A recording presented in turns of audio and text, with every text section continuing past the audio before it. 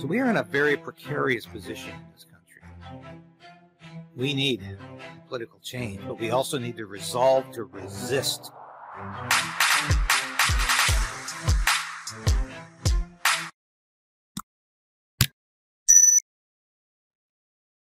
Welcome back to another Take 5 with Stand on Guard. I'm your host, David Creighton, and we're back with day 10 of what I am calling the Freedom Trial, the Freedom Convoy trial of Tamara Lich and Chris Barber. We just completed day 10. Believe it or not, there's been 10 days. Originally, this trial was scheduled for 16 days. It's not going to be over in 16 days. We just started hearing from some of the non-police witnesses for the prosecution today. Mr. Kim Ayotte, who is the general manager of the emergency preparedness section of the city of Ottawa. He was on the stand. Well, sometimes he wasn't. He was actually asked to leave the courtroom twice by the judge so they could discuss the matter between the prosecution and the defense. The prosecution again seemed completely ill-prepared, and really their methods were questioned by the judge, who was Justice Heather Perkins McVeigh. And she asked the prosecution, what are you trying to achieve with this? Because you have this city official here, and he seems to think he's just talking about his job description. And the defense attorney, Lawrence Greenspan, picked up on this right away. And he said, why is Mr. Ayotte appearing at this trial? Why did he come to this courthouse without a single note on his person, in his possession? Is he going to recall everything from memory? And the judge actually mentioned this. And said, how are you going to remember if the information you're relating to us today was firsthand information that you actually garnered yourself, or secondhand information which you were told, which becomes hearsay in any trial? And the Mr. Ayotte simply said, well, it's not something that's on the top of my head, Your Honor. And he actually said that he was under the assumption that he was there today merely to talk about his job description. Now, I'm wondering, I've said this in the past, the prosecution presents a gong show at times. They don't seem to know what they want to do with their witnesses. Clearly, if he was just there to talk about his job description, we are wasting time. And by the afternoon, of course, he started to get into a little more detail about things. And once again, the defense cautioned him and the court about using words like riot, because he said, that's all we're going to see on the news tonight, is that word riot. And it's interesting how this went today, because once again, the prosecution seems to be playing the best defense possible for Tamara Lich and Chris Barber. I've been there just about every day, and I have been there for some of the most difficult portions where it's quite difficult. It is tedious at times to listen to some of the evidence that's being presented. This is all part of the voir dire process of Canadian law. For those of you who are not associated with it, I would read up on it when you have a chance. It's quite interesting, but it can be fundamentally boring if you're watching from the seats in the courtroom. It can be very difficult. As a reporter, it can be very difficult to watch. But it's getting a little more interesting today. As I said, the prosecution continues to, in my view, screw up. Now, interesting aside as well, Mr. Greenspan also brought up the issue about these Ottawa residents testifying before the court. It's not that he's afraid of their testimony. He's already read it. You know, it's part of the discovery. He's already read the testimony. He knows what they're going to say.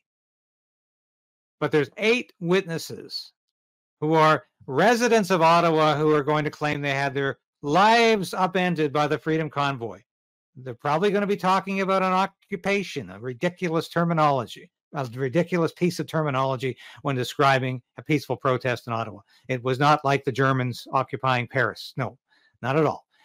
But Greenspan said again today, why are we listening to 8 people that are all saying the same thing? But yet none of them really took notes. He mentioned at least one of the witnesses only answered 2 of the questions posed to them by the defense. That they're making a lot of allegations that they really can't back up. He mentioned the fact that people are talking about license plate numbers, but they're not even sure whether those license plate numbers correspond to truckers who are actually in the convoy, who are part of the protest.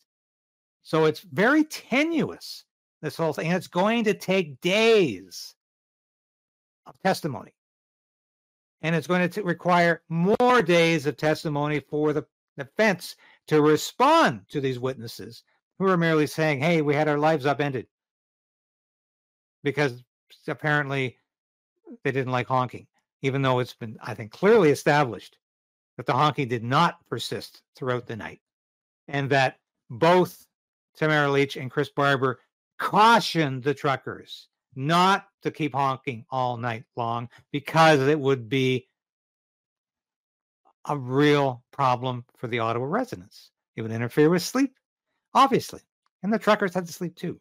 So the very suggestion that they were up 24 hours, 7 days a week, honking their horns is a bit ridiculous.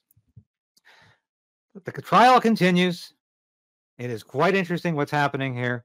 I think the defense is continuing to maintain its hegemony in these procedures. The prosecution is continuing to demonstrate it is not really equipped to present this case very well. It is continually upsetting the judge. The judge said again today, when their witness said he was just there to give a job description, she said, oh, no, no, no. Literally, that's what she said. Oh, no, no, no. That's not why you're here. There's more to it than that. And if he didn't understand that when he got to the courtroom today, that's a problem. So I'm back again tomorrow. But before I go there, before I get to the courtroom, if I get there at all tomorrow, the million-person march is tomorrow morning, 9 a.m. Ottawa time, Vancouver time, Halifax. It's your local time, 9 a.m. The protest begins. This is a 1 million-person march for children. It's for the children who are being exposed to gender ideology and this pronoun nonsense in their schools. Teachers' unions, not necessarily all teachers, but teachers' unions are pushing this gender ideology upon them. There is no such thing as mass gender dysphoria in our schools. It's been invented, it's been created. It's a political problem that's been totally manufactured. It's artificial. But yet, the government, the provincial governments, with the exception of Saskatchewan and New Brunswick, are pushing this agenda. The federal government continues to push it through Justin Trudeau. He is an advocate of everything LGBTQ+, including gender ideology. He is pushing this agenda as strongly as he can, and he tells everybody that if you oppose this agenda, if you don't think as a parent you have a right to know if your child under 16 years of age decides they want to change their gender or change their pronouns, that you don't have a right to know. You don't even have a right to know, and you certainly don't have a right to demand your permission to grant that. And this is what we're up against. And we're expecting a counter-protest tomorrow that has been spawned and, as they say themselves, co-conspired by the Ontario public unions as well as others who all got together last week on a Zoom call to say that they're going to do everything in their power to disrupt this protest. They don't think parents have a right to raise their children. They don't think the parents matter. And they have the gall, they have the nerve to suggest parental rights have something to do with fascism. When, of course, the obverse is exactly true. Fascism doesn't respect parental rights. Fascism is a state where the children can tell on their parents and get them sent to jail because the family is decimated. The family is destroyed. And only the state matters. And that's what these teachers' unions are pushing. So I think we might have stopped this counter protest because we've embarrassed these teachers' unions and showed them up for what they are, a bunch of LGBTQ activists who are taking money from their membership. They're taking a salary for not doing their job on behalf of the members, but doing political activity and organizing counter protests to parental rights marches. That's what these people are up to. We're going to talk about that tomorrow at the march.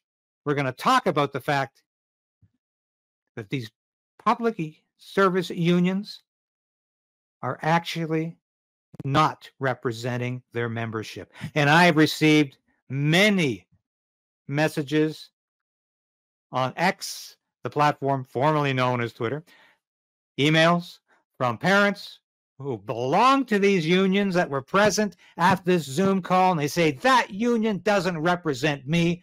It doesn't represent my values. I'm not some sort of far-right ultra-conservative because I think I have a right to raise my children myself.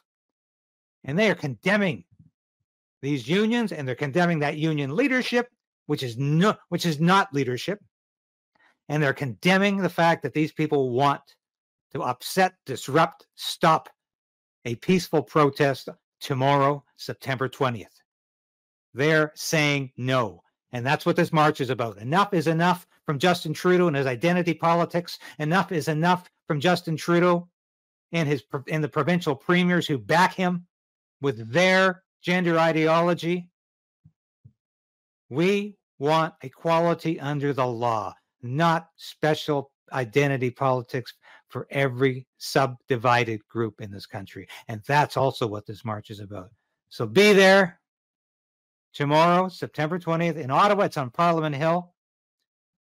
Other places, it's at your provincial legislature or your local mayor's office, your town hall.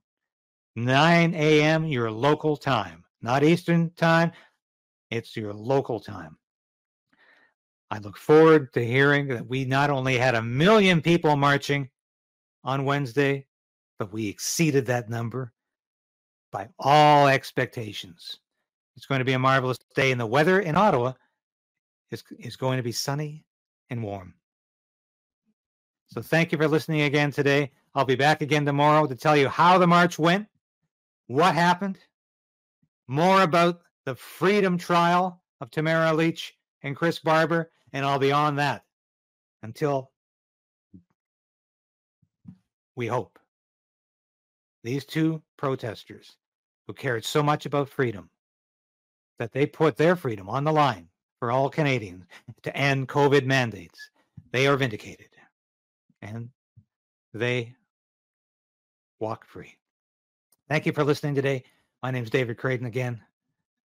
We look forward to seeing you again tomorrow. And remember, ring that bell, subscribe, become a member, financially support this station, because we need to fight Justin Trudeau's policies and Justin Trudeau's censorship. Thank you very much. Hi, this is David Creighton from Creighton's Right and Stand on Guard. Join the resistance. Resolve to resist. Become a member of this station. I've been practicing journalism in one form or another for over 30 years. I've worked in print, radio, and television for a lot of prestigious publications and media outlets.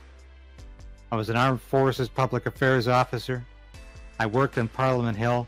I know how Ottawa works, and I know how corrupt federal government can be. But you can play a part in opposing Justin Trudeau's government and Justin Trudeau's plans for Canada. You can become a part of the Creighton's Right resistance.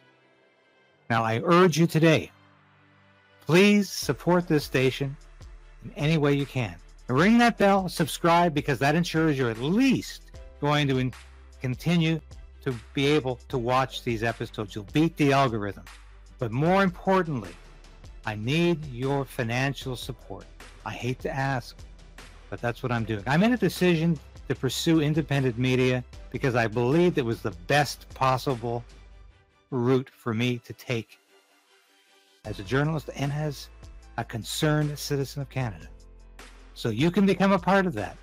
And at only $5, you can become a part of that on YouTube, on Substack, and with Buy Me a Coffee, a one-time donation. But I need your support. And from the bottom of my heart, I thank you. If you've already done that, if you're already supporting the station, thank you. But if you haven't, make that decision today